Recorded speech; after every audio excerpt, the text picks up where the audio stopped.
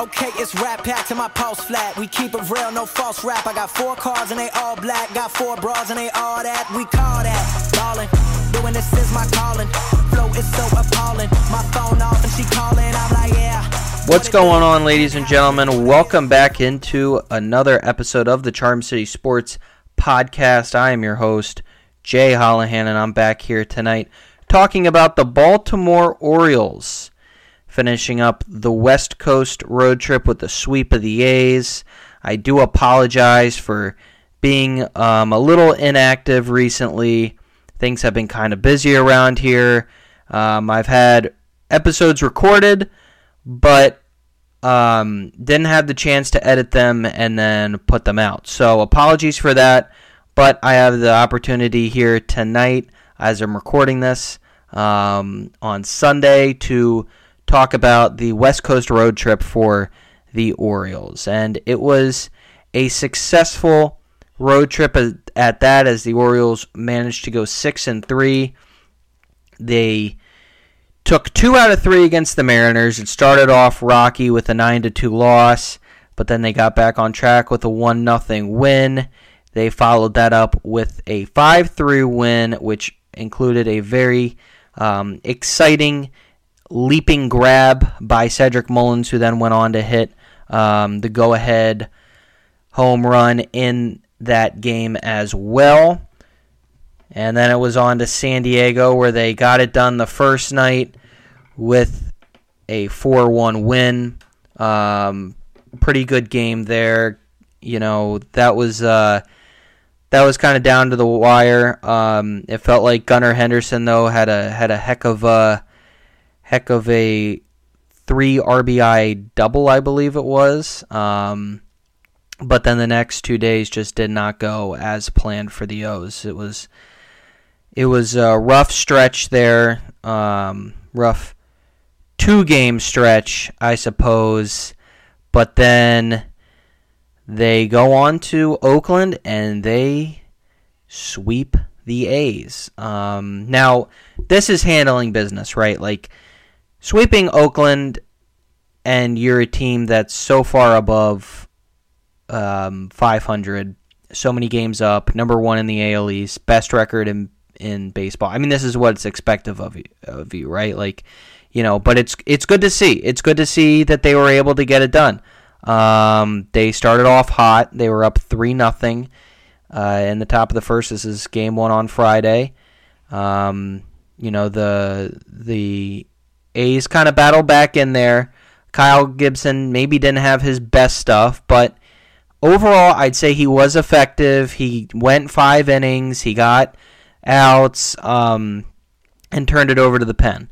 And I thought that the pen did an excellent job, only giving up 3 hits in 4 innings. So hats off to them.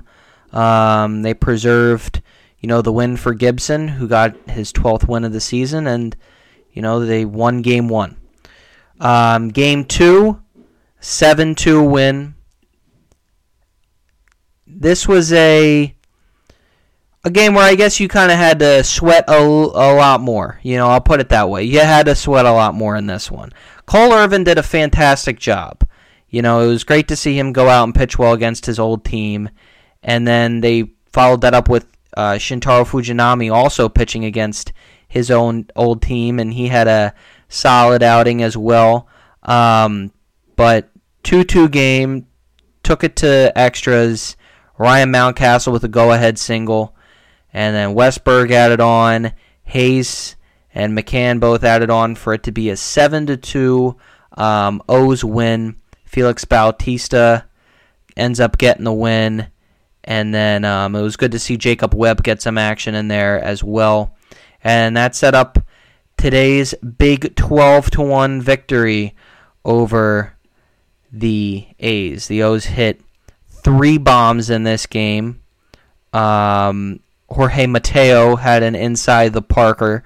Always excited to see the little league home run. Ryan Mountcastle with a bomb. Gunnar Henderson with a homer. He just continues to hit. Westberg with a solid RBI single. Good to see his bat kind of get going. Gunnar Henderson had 3 RBIs to finish today's game. Good to see that out of him. Arias as well.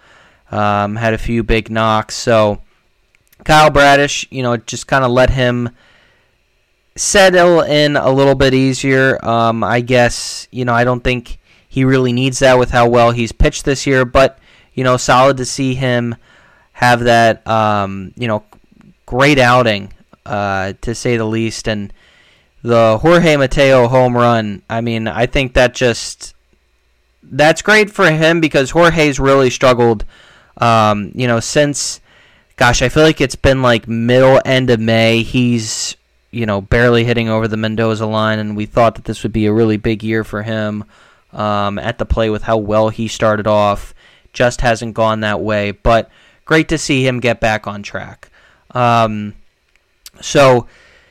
O's finish up the series 6-3. I'm really pleased, obviously, with where they're at this season. I think if, you were to ask me at the beginning of the year, where I thought the O's would finish up, I think I had them like third in the AL East, if I'm remembering correctly, behind the Blue Jays, making the playoffs, but I didn't think that they had this in them. They're 3 games up over the Tampa Bay Rays.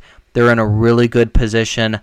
I am very, very thrilled with how the Orioles, obviously, who wouldn't be? Who wouldn't be with how this team has been playing over the past couple years, and you just kind of felt like, man, is there ever going to be winning baseball back in Baltimore? Like, consistently winning baseball back in Baltimore. And you get that, for this season, and with the way they're set up and with the way the young pieces are coming together, we're already hearing Jackson Holiday might come up. I think that's a little bit of a stretch, but you're just seeing, like, they have a talent problem right now. This was not the case last year. Maybe a little bit in terms of what was going on in the minors, but you look at what's, going on the field, it's just amazing. Like, we all thought Adley Rutschman was going to be, kind of the big young piece this year. But then Gunnar Henderson has completely stolen the show with a rookie year campaign that may see him end up with Rookie of the Year award, which I predicted would happen, but I think it's pretty much a no-brainer at this point. And then you look at Ryan Mountcastle. I was kind of questioning when he got hurt, would you maybe consider the possibility of a trade? And I was kind of thinking that out in my head, but clearly that's not going to happen. And you got Cedric Mullins, who's come back from being injured, and he's done a whale of a job. Ryan O'Hearn stepped up in some big spots this season. Jordan Westberg, has gotten his bat going with big hits. It's crazy to see, and it's awesome to see this year. You had Austin Hayes have a big first half of the season, cooled off maybe a little bit in terms of, I guess some of the power numbers maybe, but now he's coming to life again. Anthony Santander, kind of the same thing, being a little inconsistent lately, but hey, then other guys start stepping up, and other players Ryan Mountcastle has carried the load for Anthony Santander when he's cooled off. It's just crazy to see. It's been such a fun year following this team. Just awesome. Really, really awesome. The pit. I talked about the bat so much, but then you got the pitching, the starting pitching. Dean Kramer has been pretty solid at times. Kyle Bradish has turned in great outings. Tyler Wells has turned in great outings. Grayson Rodriguez seems like he's maybe starting to find himself. Kyle Gibson early on was pitching so well. He's cooled off, but he's had these, some outings where he's given you just enough to get you the win. Cole Irvin, last 2 starts, he's been huge, and I've been really, really giving it to Cole Irvin this season, but he's been big. And then, of course, you got the back end of the pen guys. Ynier Cano and Felix Bautista. You would not be where you are today at all if it wasn't for those two. And, Jack Flaherty, still waiting to see what he has. I know he got roughed up a little bit, but hopefully he'll, start to see a little more of that first outing against when he had that first performance against the Blue Jays back on August 3rd. So now let's get into this Blue Jay series coming up.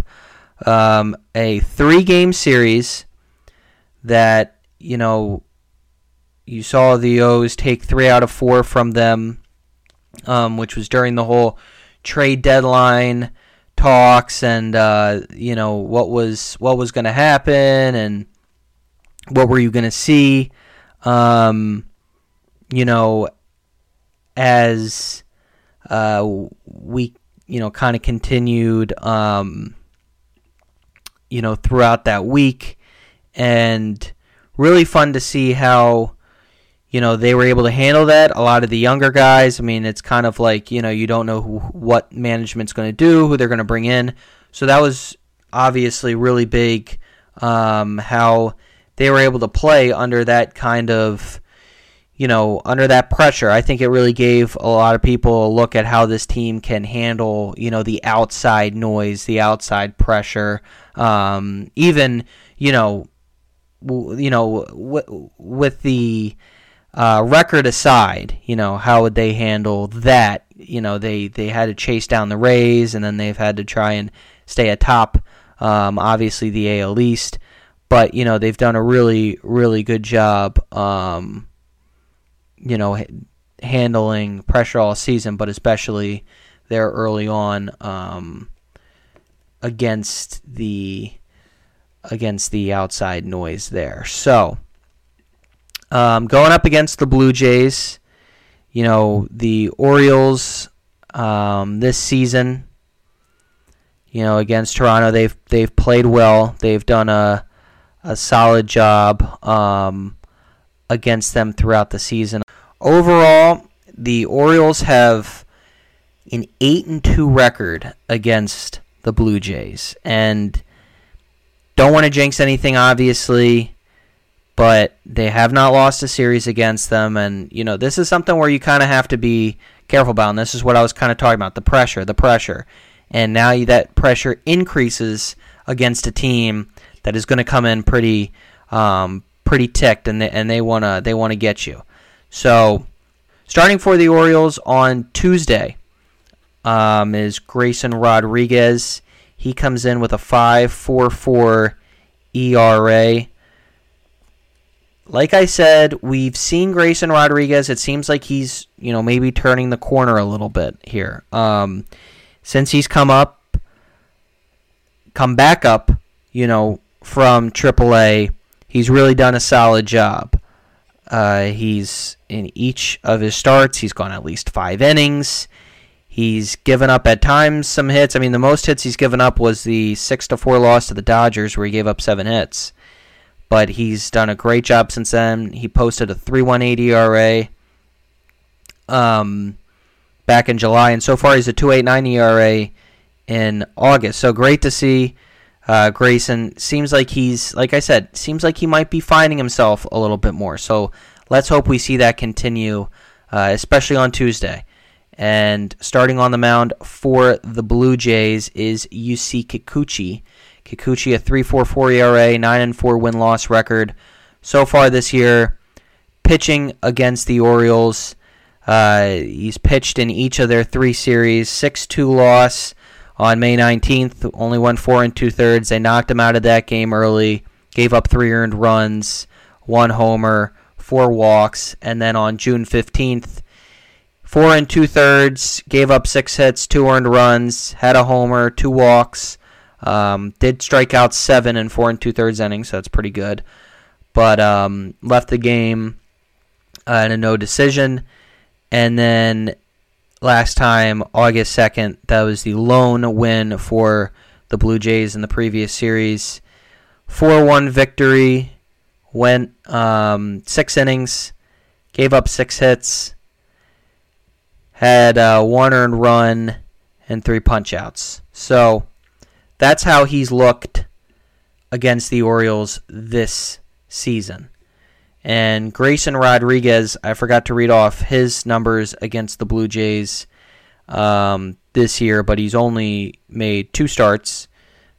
The 6-5 win in extras, won 5 innings, 6 strikeouts, no decision in that game. And then he was the losing pitcher in that 4-1 loss against Kikuchi, where he went 5 2/3, gave up 3 earned runs. Hopefully we don't see that outcome, obviously, on Tuesday. But Wednesday, it's going to be Jack Flaherty. 4.73 ERA this season, 8-8 win-loss record. This year it's been a little different for Jack Flaherty and the way things have gone. I mean, he started the year off against the Blue Jays, had a 4-1 win, 5 innings pitched, gave up 7 walks, had 4 strikeouts, limited the damage, was credited with the win. And then recently it was against the Blue Jays again and dominated. 6 innings pitched, 4 hits, 2 walks, 8 strikeouts. That was in his O's debut. So hopefully we get to see that, a little more of that, on Wednesday. And then he goes up against Kevin Gausman, 3.24 ERA, 9-7 win-loss record. And for him, against the O's, it's been up and down. Extra innings loss, 8-3 game. Left that game in a no decision. 8 innings pitched, gave up 6 hits, 4 strikeouts. He was solid that game, 12 ground balls.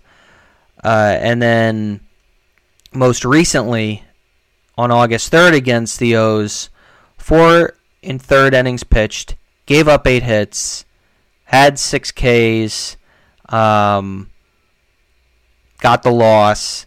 So interesting to see what kind of a Kevin Gausman we'll see on Wednesday going up against Jack Flaherty. And then Thursday, it's going to be Dean Kramer, 4.50 ERA, 11-5 win-loss record. And his numbers this year against the Blue Jays in the 2 games he's pitched against them, on May 21st, an 8-3 extra innings win for the O's, 5 1/3, gave up 9 hits, 7 punch-outs. And then on Tuesday, June 13th, an 11-6 win. Got the win in that game, went 6 innings, gave up 8 hits and 6 strikeouts, and only 2 earned runs. He did a good job of limiting damage that game, getting out of tough situations. So let's see if that Dean Kramer can return, if this is going to be a rubber match. And he goes up against Jose Barrios, who has a 3.39 ERA, 9-8 win-loss record. And his numbers against the Baltimore Orioles are just a 1-game appearance, 1 start where he went 7 2/3 on June 14th. It was a 3-1 win for Toronto. Gave up 3 hits, 5 strikeouts, and obviously his 7th win of the season. But Barrios of lately has not looked great. 4.02 ERA in the month of August. So let's see if that can kind of continue. Going up against the O's, of course, we would all like that. So that's going to do it for me tonight on Sunday as this episode's being recorded. Thanks, everyone, for tuning into the Charm City Sports Podcast. I'm your host, Jay Hollahan.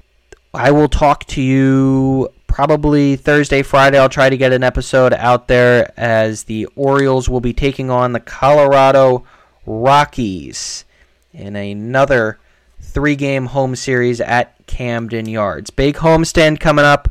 Hopefully you see everyone at the ballpark next couple games. The big 3-game series against the Blue Jays. The Orioles, as of right now, hold a 3-game series lead over second place Tampa Bay. Hopefully that continues to increase as they build on this 3-game win streak. Thanks everyone for tuning in, and we'll talk to you next time.